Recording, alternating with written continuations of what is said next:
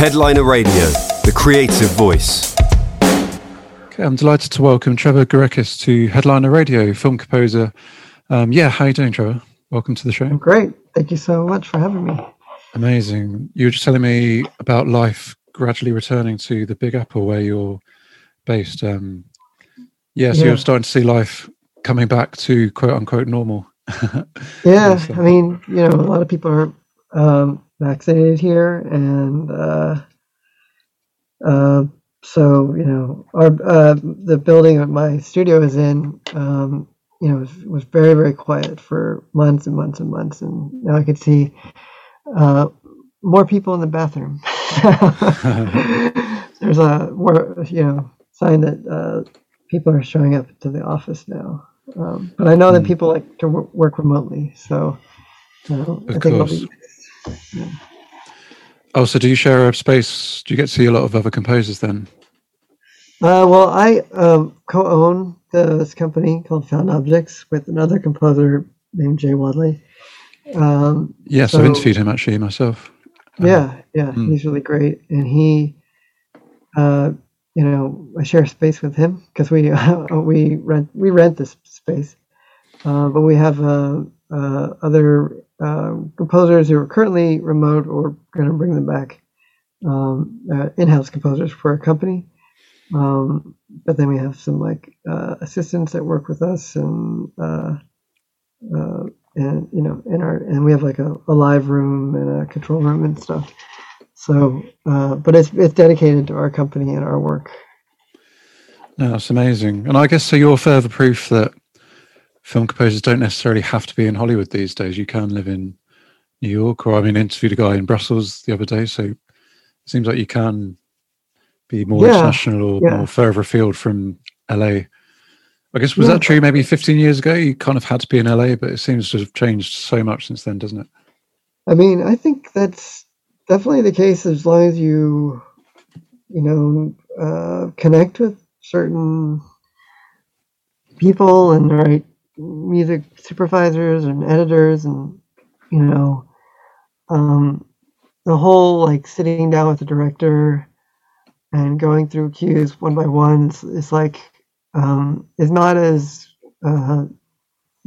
important as it used to be. If that was a reason why being in LA was a thing, because I've worked with directors here in New York, and it was like, do I really have to go over there? Because it's like, no, it's fine. The music editor will show you what's happening, and she'll have the stems, and she can make some adjustments and tell me about them, and I'll make adjustments here, and it ends up being working just fine in that kind of workflow, in a remote way in which everyone's kind of working on multiple things at a time. Is that almost a misconception that the kind of American film industry is just in LA? Because as you pointed out, there is a film industry in New York, and I'm sure plenty of other parts of the country as well. Yeah. Is that how you feel about it? Yeah, I think there is a strong post-production, industry here in New York for sure. So that's a draw, and there's tax incentives as well, so that could be part of it. I'm really not that familiar with the film music scene in LA because I haven't lived there. I've just visited, but you can definitely probably meet a lot of directors and up and coming people, or because it brings in LA that brings so many people together.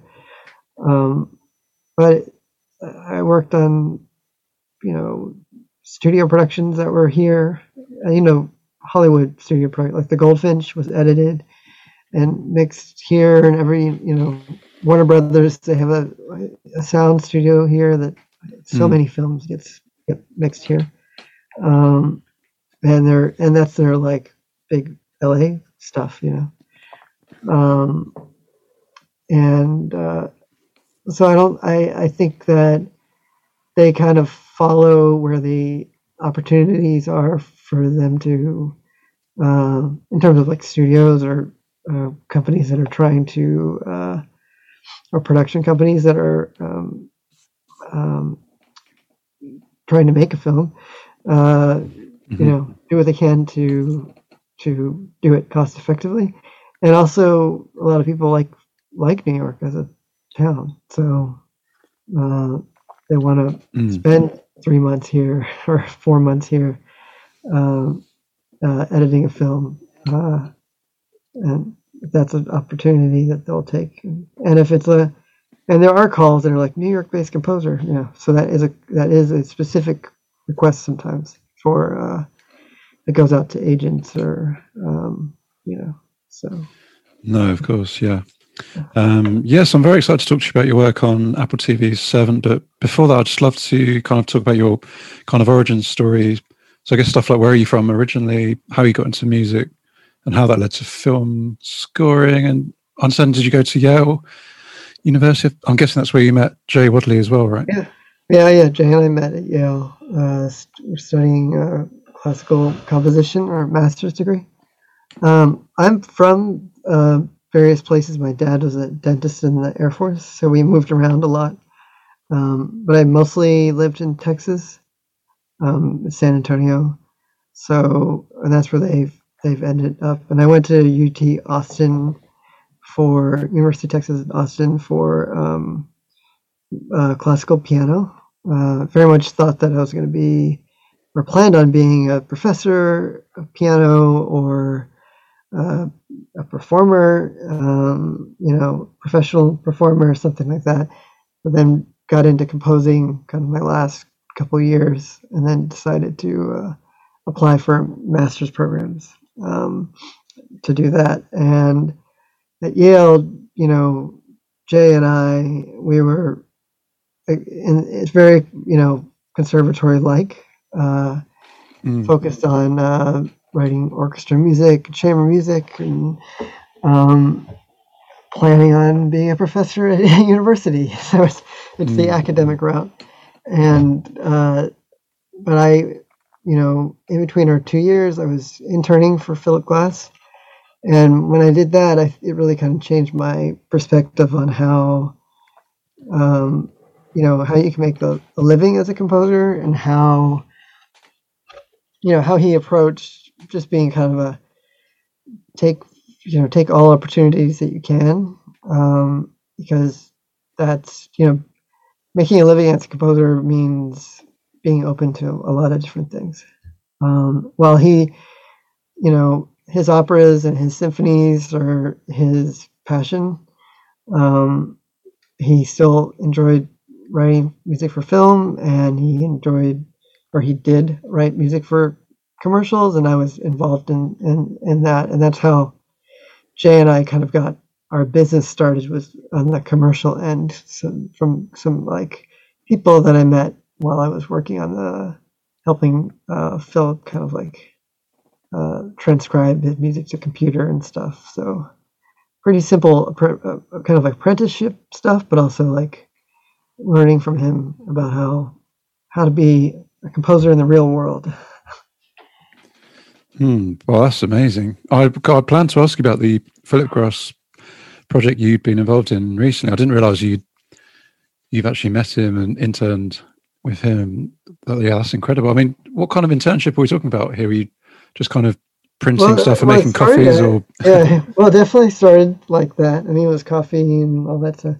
But I worked for him for 6 years as his assistant. And he like came to my wedding, and you know, so with we were, you know, we're still in touch and friends, or you know, but he's up there as like one of my favorite composers. Even before I met him, I think in high school I was listening to his music, so it was trippy to be first interning and then eventually to be you know, working with him. He writes everything by hand, so he needed, you know, like a copyist to transcribe it to the computer, and it's fully orchestrated. So I'm just going like, all right, trombone, you know, bass trombone, going through every part, and then realizing it into like a MIDI mock-up. And then with working with the director, I'd sit there with him, and the director would come, or we would just send stuff to a music editor and get comments or whatever. And so there's a lot of different ways in which I would work with him, and also like I would help supervise the recording sessions, and kind of learn that whole process by just being around his film scoring and other recording things that he needed to have done. So I was really just sort of all things music that he needed. I was there to help.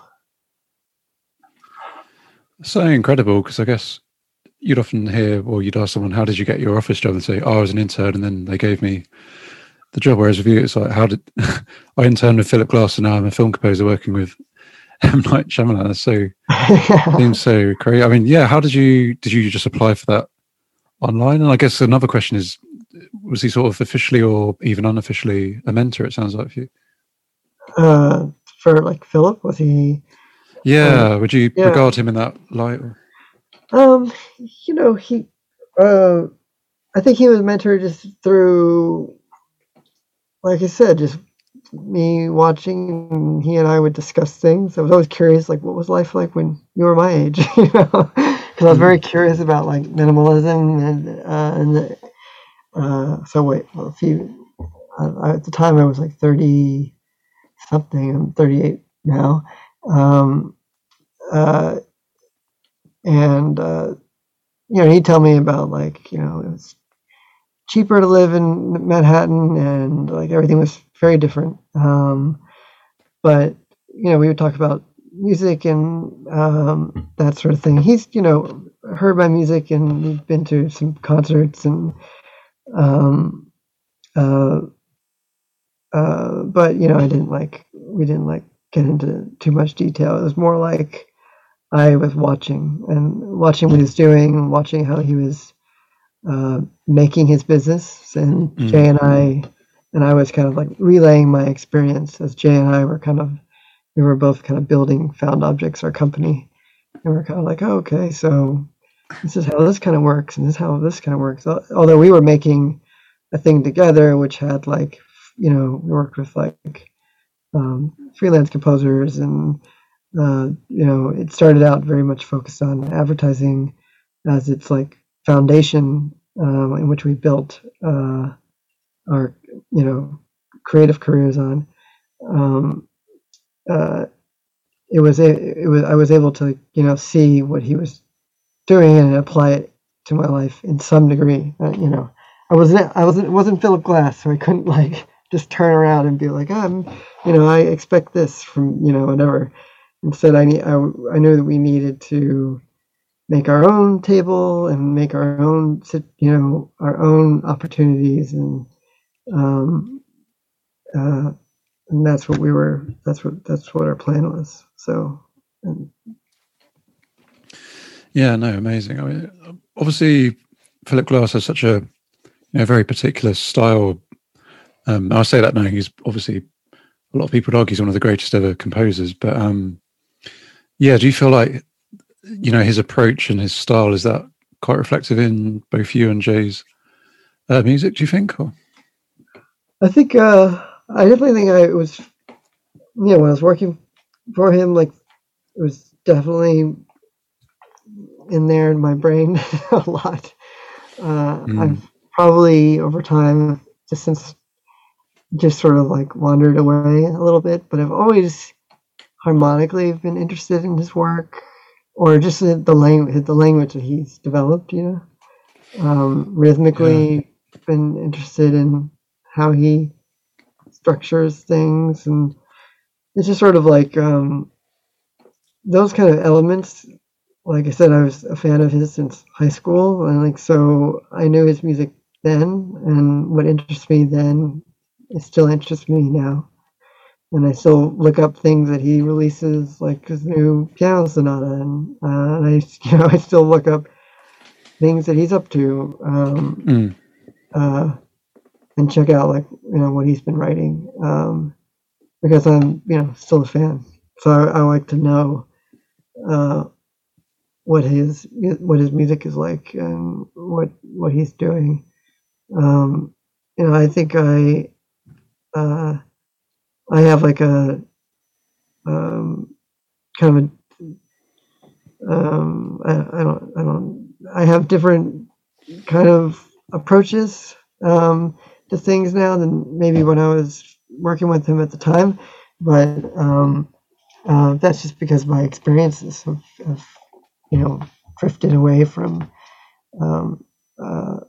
my experience when I was working with him. I think that's just natural, though, when you're surrounded by someone or an artist who's so so artistically powerful, and then you move on to do other things. You kind of explore other sounds and ideas. Yeah, because I was going to ask anyway about what sort of point in your journey you became so interested in mixing live instruments with electronic side of music, and I'm now assuming that Philip Glass must have played a role in that as well, with being such an innovative artist himself. Yeah, I mean, I love his early music a lot, like music in 12 parts, or music in parallel motion, like all that keyboard music, and it's all music that's keyboards doubled by wind, and I think it's just such an interesting sound. And these are like the old analog keyboard versions, so which kind of like go out of tune sometimes, or so that sound I always find really compelling. There's an album that he has called Analog, which has a lot of great small pieces that he wrote, like for like, even I think there's even like a film score on there, like he wrote in the 80s or something, that has a really interesting electronic and organic thing, with his ensemble. So it's like woodwinds and keyboards and voices. But I also got into pop production for a while. I don't do it much anymore, but I had like an electronic band called My Great Ghost, and I even like got involved with like doing some stuff with like Kanye West and like really like crazy out there situations, strange situations, but so that kind of like high production experience always informed my ability to manipulate electronics and to understand, or at least self-taught. I was never like anything, but it's so everyone is self-taught when you're doing like pop production in general, and I think, of course, as a classically trained composer, I just eventually wanted to always fall back onto that because I felt I had missed it.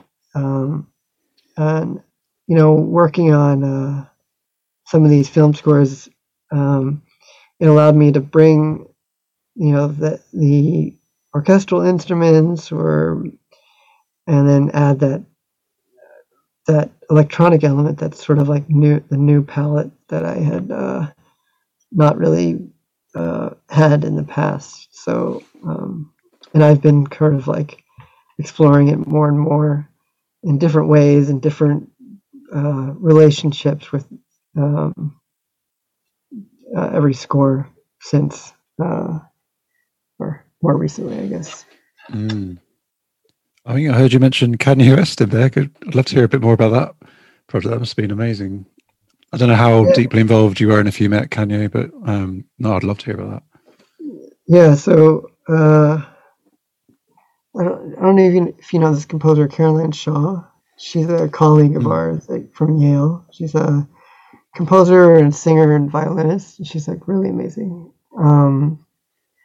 She had met Kanye at a concert with her or a vocal ensemble that she performs in called Room Full of Teeth. Right. And Kanye had gone to that concert and came up to her and really loved this piece that she actually won a Pulitzer for. I see. And I was like, this is really great. Like, you should do a remix, or we should do a remix together. And so we were good friends from college, and she knew that I was doing a lot of pop production stuff, and she approached me to do to collaborate with her on some remixes. So we did remixes of songs for 808 and Heartbreak, because it's so much vocal elements. That's the one Kanye's like singing and stuff, the album. So that ended up but Kanye really loved that, and he released one of them, and then had a whole concert at the Hollywood Bowl where we did like 4 or 5 of them, and he performed them, and she was on stage and I had all of my electronics and vocal processing stuff and all of these things, and then he brought us to work on his album, which is kind of a strange thing about how he works. A lot of producers kind of floating around LA, set up in hotels or something, and so we, we're just checking out. And this was during Life of Pablo, and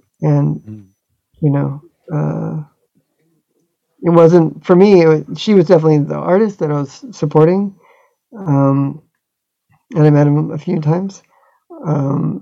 But it was definitely an interesting experience. And then Jay and I, we also did like some orchestral arrangements for one album.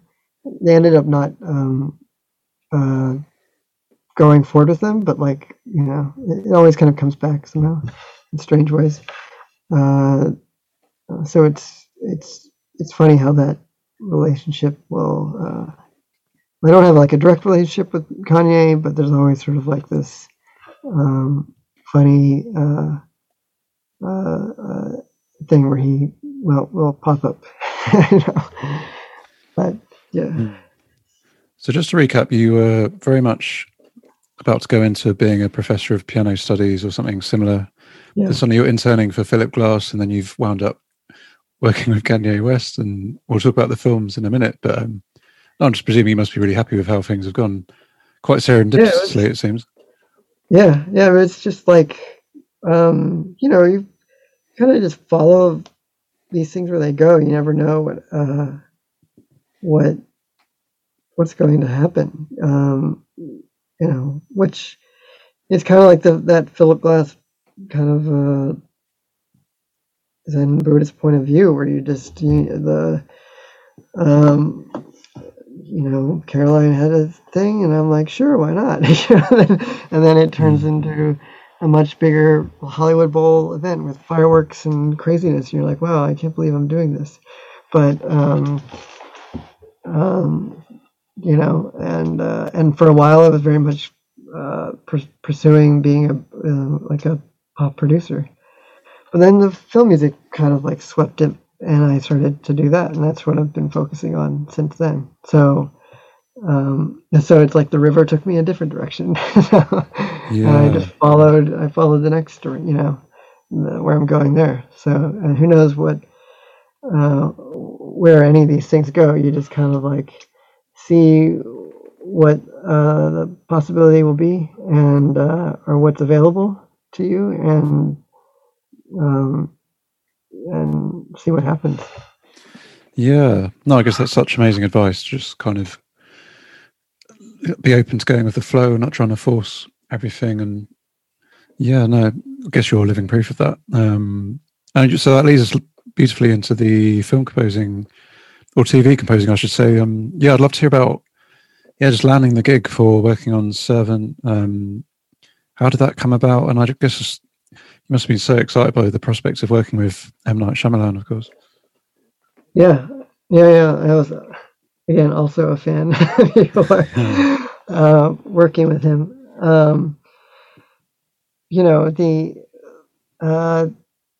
I worked on the movie The Goldfinch, and this music supervisor, composed the score.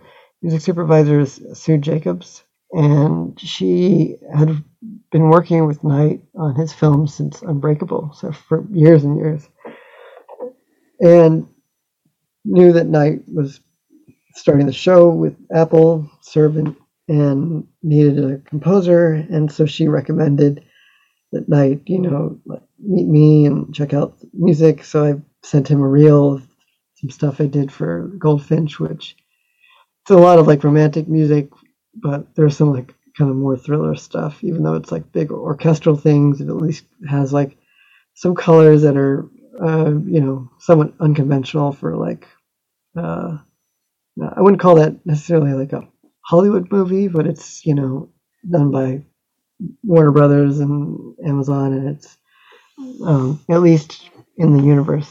So,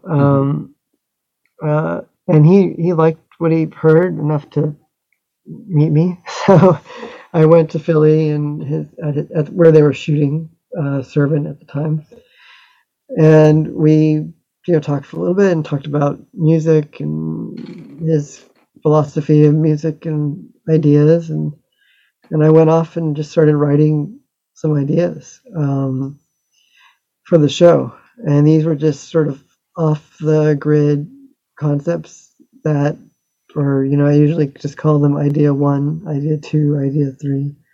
And they can be used, in a lot of different places. I could see like a cut, I could read just the script, and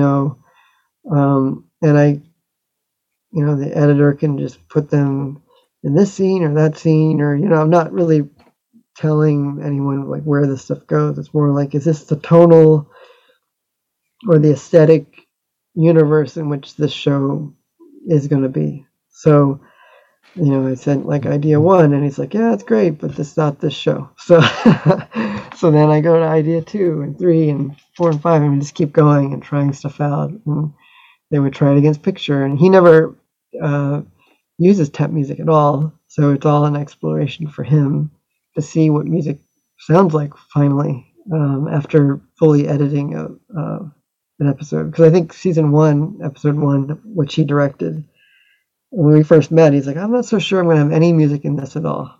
Because he's very like, once he really challenges his editors to make their work be able to stand alone without music, and keep interest, so that music is like only is enhancing direction and emotional impact of things, but it's not like coverage. It's not like like a fixer kind of thing. So right, it's definitely a challenge for an editor. I'd never been in that. They could speak to it more, but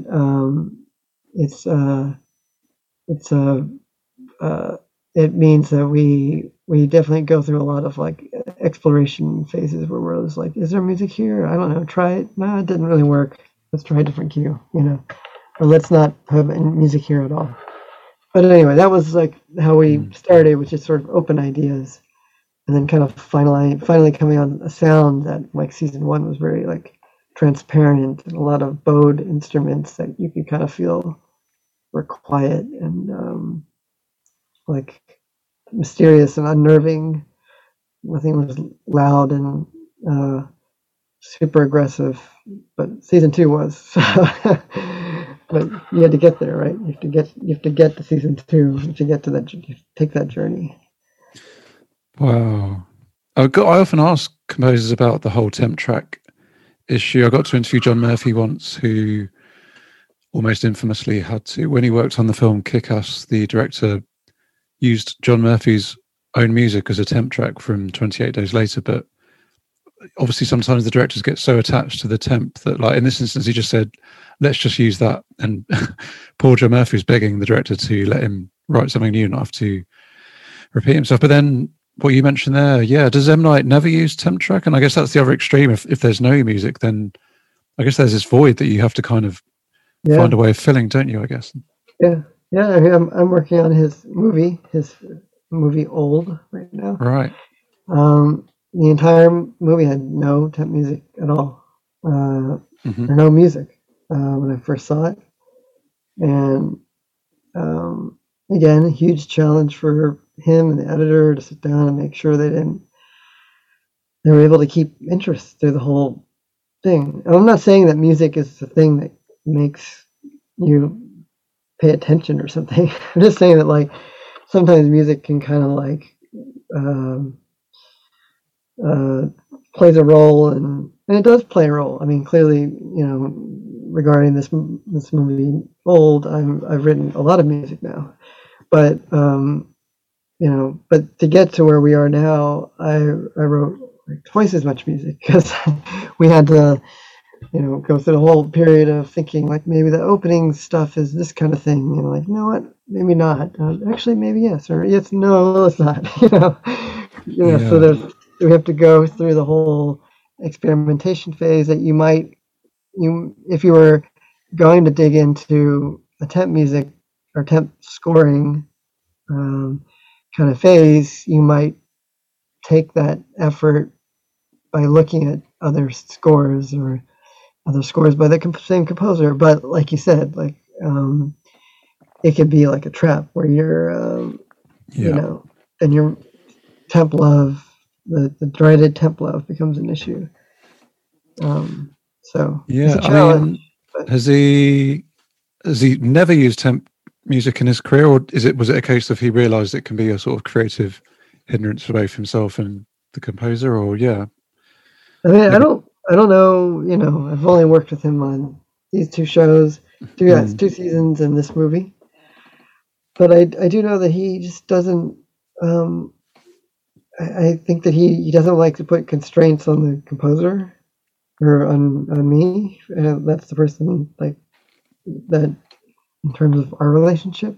So if there's a temp cue, even if we'll just put in like kind of temp to get us to like a preview or something, or a temp in terms of for Servant, we'll put in that the music editor will put in something just to get us, and when I say temp, it's my music that I wrote for the show, season 2, like an episode ago. Like we're not even like that far away. We're like a day ago. But he's like, well, don't, it's just kind of right, but don't listen to this. So he really doesn't want to like go down the route of like me being influenced by any of this stuff. It's like always kind of like, this is just okay. Don't be influenced by this. Because it never, and he's never prescriptive. He's never like, can you have like violins here or like more scratchy stuff here or anything. It's much more talking about characters and ideas of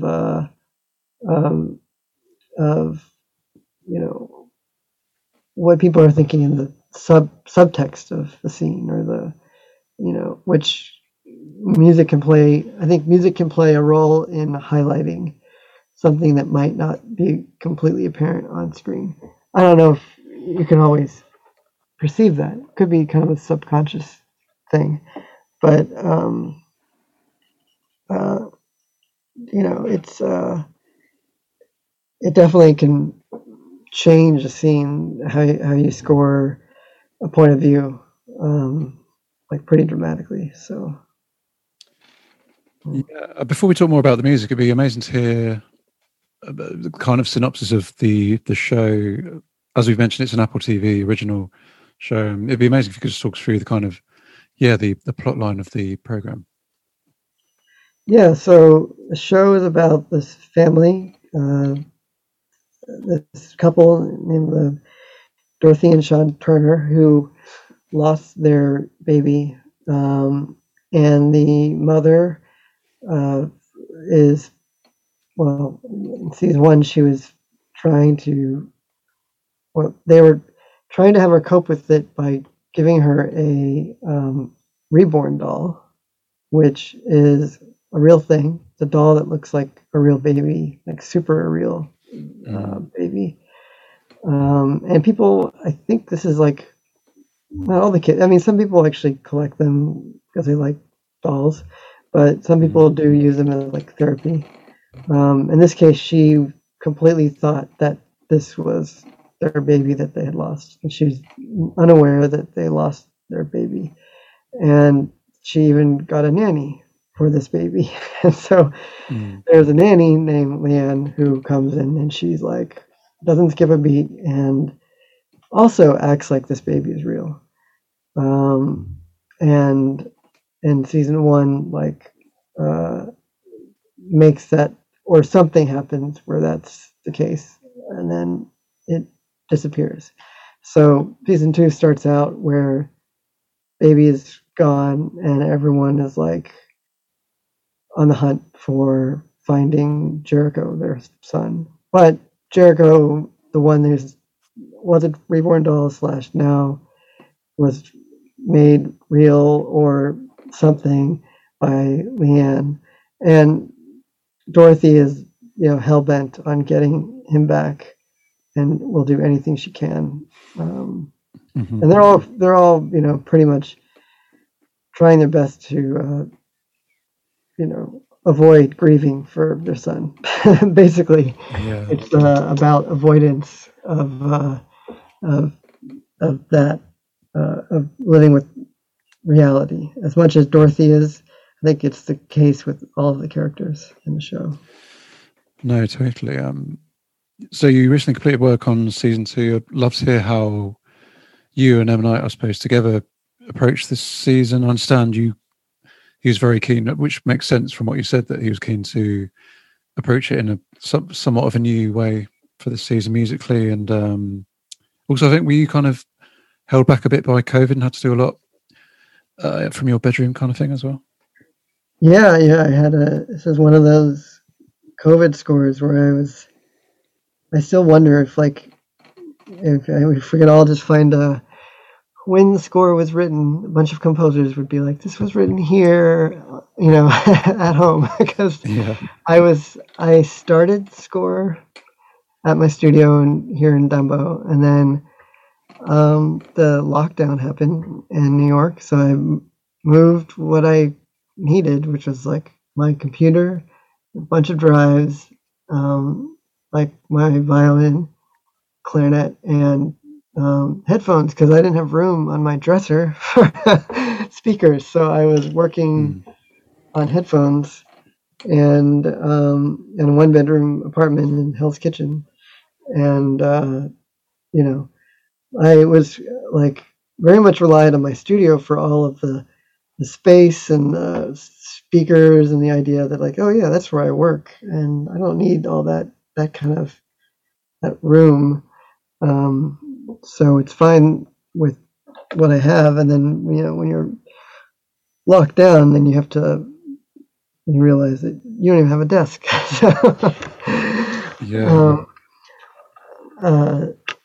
So yeah, and then most of it, they stopped shooting, and then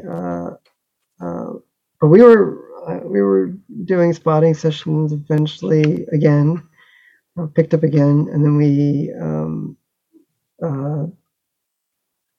they shot a lot of it, so I was working a lot, and then once they picked up enough for them to be shooting again, I was still working from home for a while, but ended up writing like 95% of the score on my dresser. So yeah, true COVID score. Yeah, because I guess when people visualize film and TV scores, you imagine that big room with the footage on the screen and there's a full orchestra. But I guess it becomes tougher. Think of it being such a confined space. But sounds like you made it work for sure. Yeah. Yeah, I mean, you have to find the creativity in something, like whatever resource you have. And I mean, luckily, I recorded just so much music for season 1, so I just had this like just basically a library of like all my performances and all my violin performances, all of the bowed instruments that I like, glockenspiel and percussion things that I recorded, and so I had all these live recordings of me that were a good resource, so that I would always have the Servant sound without needing to go into a studio to record it again, because I had that stem library available to me. At the same time, Night wanted to,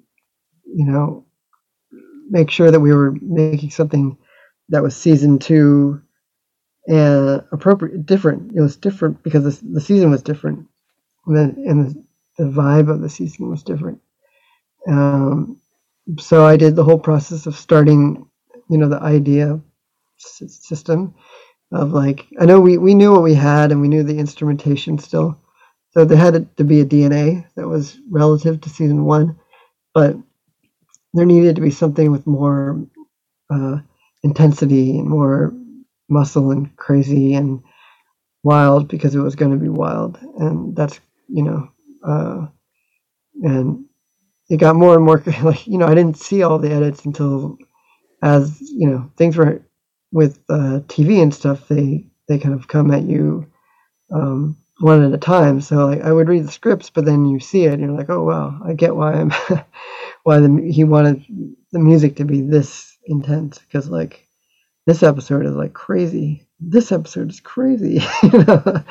So the adjustment to make season 2 made a lot of sense when we went into that idea phase, and kind of rethought what this season was going to be about, without assuming that it had to be just like Servant season 1 with like a couple of extra instruments. It really needed to have a lot more like electronic, power to it.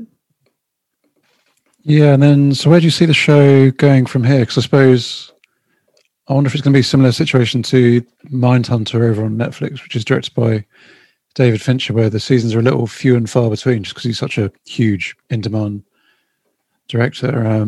So no one knows when the season 3 will come. But do you see the show running for quite a few seasons? And like almost becomes a bit of a career in itself for you, doesn't it, if that happens? Yeah, I mean, I think he's talked about it in the press about it being 4 seasons.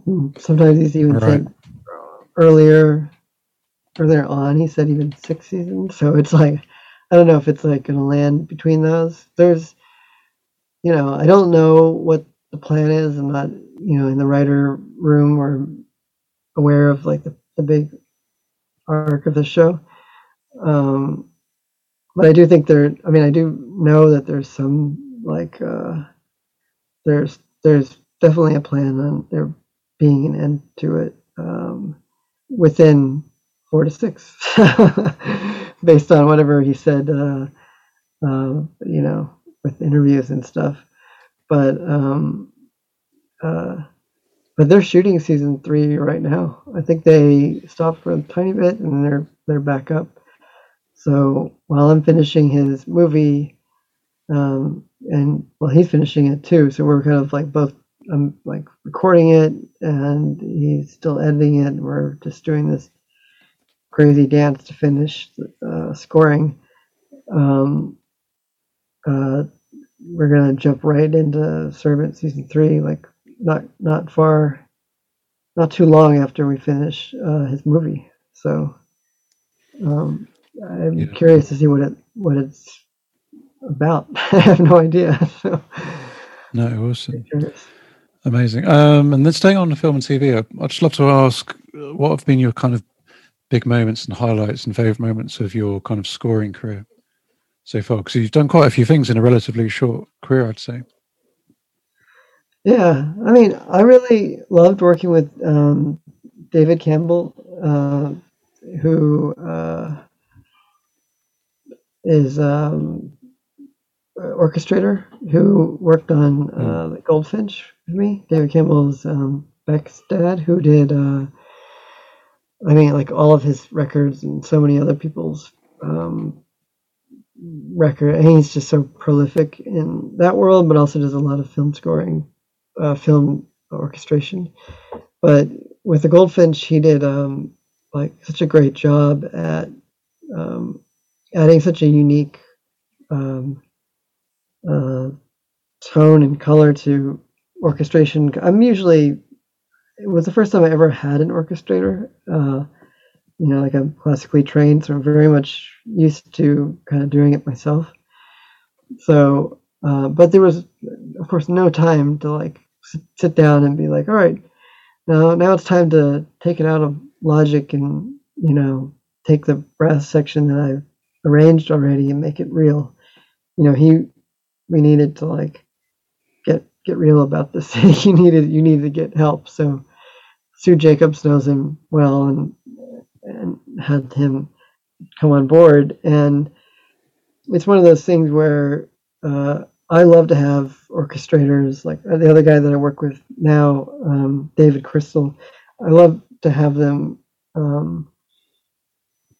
Obviously I'm pretty good about orchestrating or arranging kind of like in a very clear way, like the winds and the brass and strings and stuff.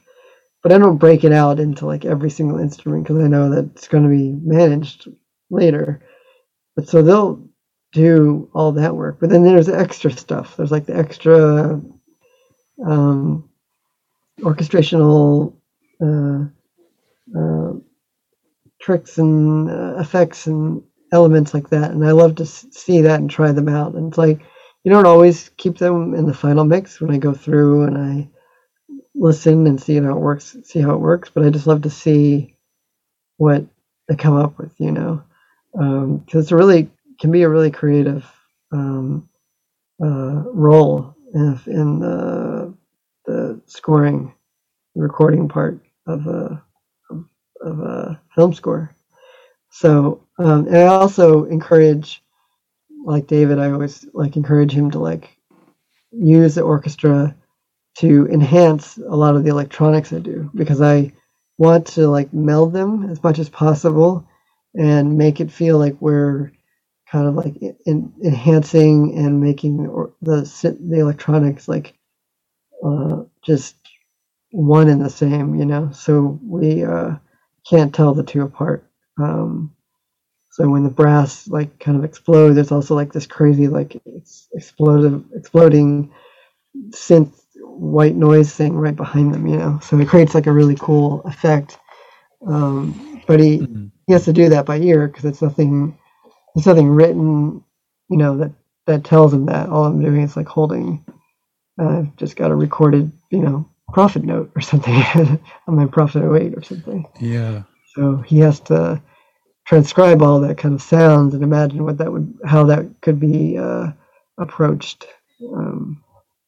So those kinds of things, I think, in the recording process and film scoring is always a lot of fun to see the orchestration kind of bring your quote demos to life. Yeah, I'm now thinking of I didn't realize Beck's dad was a orchestrator, and I'm now thinking of a Beck song that's so beautifully orchestrated from. That's a track from 5 or 6 years ago now. So I'm presuming now that must have been his father doing the orchestration on the song. So I guess I'm wondering how you came into that Philip Gross project. Was that through David Campbell or through knowing Philip, or both? Because Beck was involved in that project you did recently, wasn't it? No, that was that was way before. That was, so I don't know Beck or anything. So Philip's record label was putting together a bunch of remixes, and my electronic band, My Great Ghost,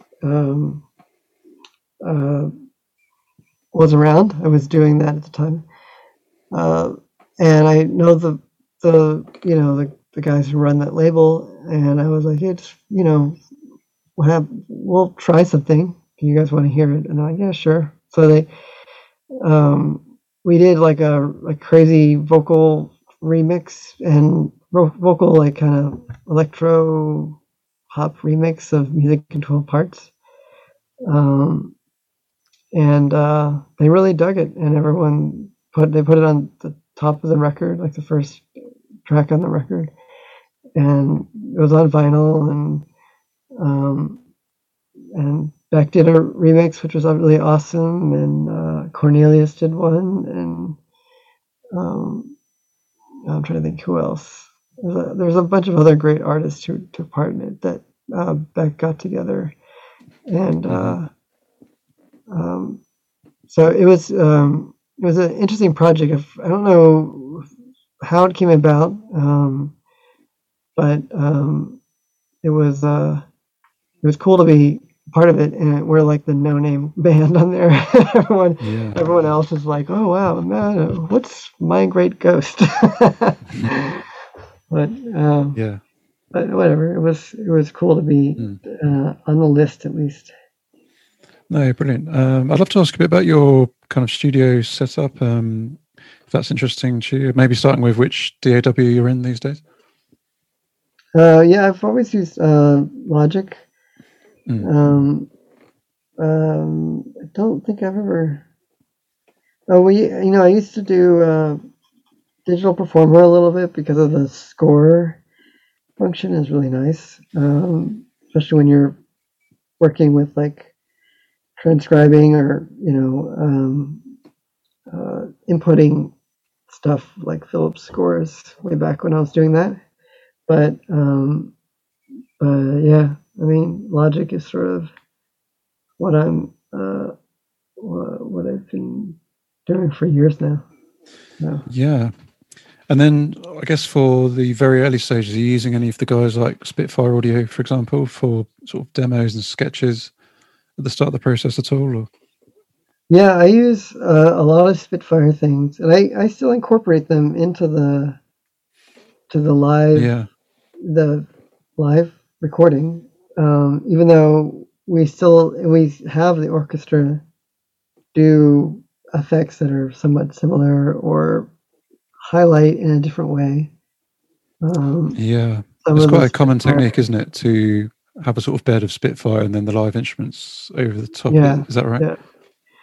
Yeah. I mean, I think what they do with their performances that they recorded with like Swarm or Evolution strings or is it Angular Evolutions, I think.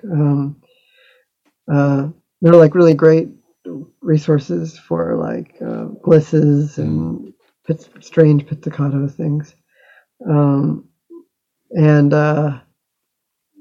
so it's a good way.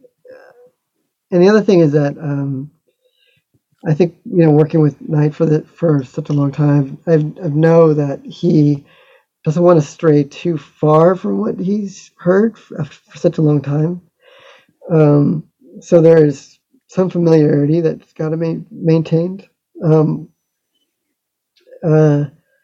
I mean, they're always like further in the back than what the new things that we've done because we worked really hard to, get the performances that we like, or if we want the woodwinds to do something that's quite different, but like the essence of like the kind of like swarmy sound is like kind of there, but we're doing it kind of in a different way, or like in our own way. It's still inspired by some of the things that they did in Spitfire libraries and stuff. So, but yeah, that's a great resource. Yeah, how long have you been using their stuff? And I'd love to know if you've got any particular favorite packs of theirs that you like to use, or. Yeah, it's mostly they're these like the evolution things that they have, which used to be called just like wind evolution and string evolution, but they updated it to Angular strings and woodwind evolution. I think that's what it is. And I usually put like maybe a couple plugins to like for like certain scenes or certain elements. And then with the string things, I'll maybe double it myself on violin, just to add another layer of a person. But it's all recorded so well, if you're holding like one note, that is a recording of someone playing one note. So it's like, it's like, what's the difference, right? So those are my kind of my go-to kind of Spitfire thing. And then, like, in terms of like more traditional, I'm trying to think of what I use for the traditional cinematic scoring stuff. It's what is it called? It's like cinematic strings and Sure. I forget. Cinematic Studios. That's like they're a really great string, winds, and brass library. But that's for like demo, making demos and stuff before we replace it with real orchestra. No, brilliant. I guess on the topic of plugins, especially in the context of Servant, what kind of plugins you're using to achieve the kind of sounds you were after? Yeah, that'd be brilliant to hear as well. It's just so many different things. But I do come up with like a template because I'm writing so much music so quickly. Just again, like good and bad, right? I mean, I don't have like a system that's like got my entire universe just sitting at my fingertips. Like some composers, I know they have like, Vienna Symphony, like a computer or like two computers sitting there all the time that have like every library sound that they have loaded. But I will have like devise a template over, a month or two, or I don't have that much time, over a week or two to like come up with like, the basis of what, the sound will be. And going back to Spitfire, like I am thinking back to they have that synth called Phobos or BT Phobos based on his work. That one is really good, especially if you're doing like a custom thing. So I make a lot of plugins with that. It's like a convolution, not a convolution. It's like I'm not really sure I'm not like an expert at using it, but I hack my way through it and make like weird sounds, which is perfect for Servant, right? And then then it's just like a mix of a lot of different like Caviosity things, or it really it's sort of a grab bag. It's like what do I need for this cue or that cue, and then it just kind of keeps adding into my template so that I can start quickly piecing together cues, and then so I have like a running idea with a structure to it and like sounds that kind of like all work together, but it has enough freedom that I can like drift away and start adding new things, or especially when we need to like come up with a new sound for the episode. That's when I need to like break off and do something different. No, absolutely. Finally, just the sound card and speakers you're on at the moment would be great to hear as well. Oh, what speakers am I on? Well, I'm in my our mix studio right now, so I don't even know what my speakers are. I'm not like the expert at that kind of stuff. No worries. You caught me on I don't know what I'm doing section. They're nice speakers. Yeah. No, it's fine. It's interesting because some composers are so incredibly techy, aren't they? And some, obviously, naturally the focus can be more on the music for some composers. There's a lot of in between there, isn't there? It sounds like you're somewhere in the middle of that, perhaps, which is great. I mean, I know that they're Neumann, but I don't know which model they are. But they're like, I'm like looking at Sweetwater right now. It kind of looks like them, KH310s or something like that. Yeah, and it's funny. I'm so used to listening on headphones that I really do reference headphones a lot these days because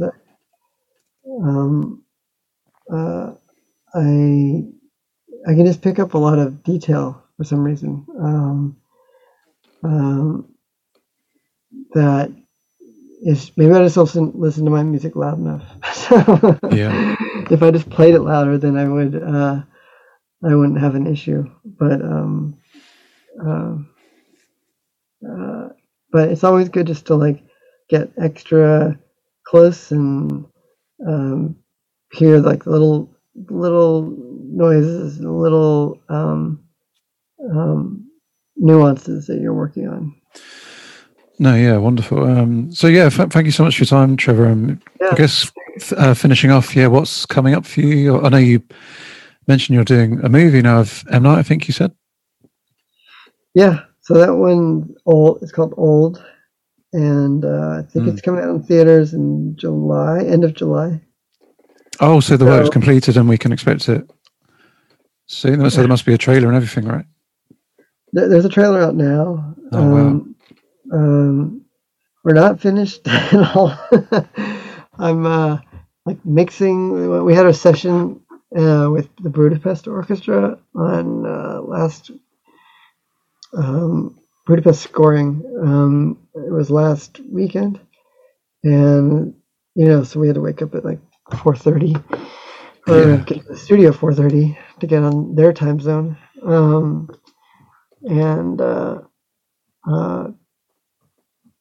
So we're like mixing this right now, and it's being mixed on the stage, and then there's another pickup session.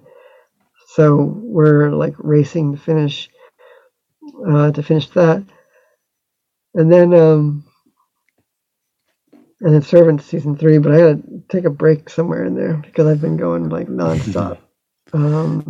Yes, it's an industry where you can really not get a proper break sometimes. I guess it's almost a case of saying no to things, isn't it? Yeah, no, it's definitely hard. And I have a 4-month-old son now. Like, so that's so he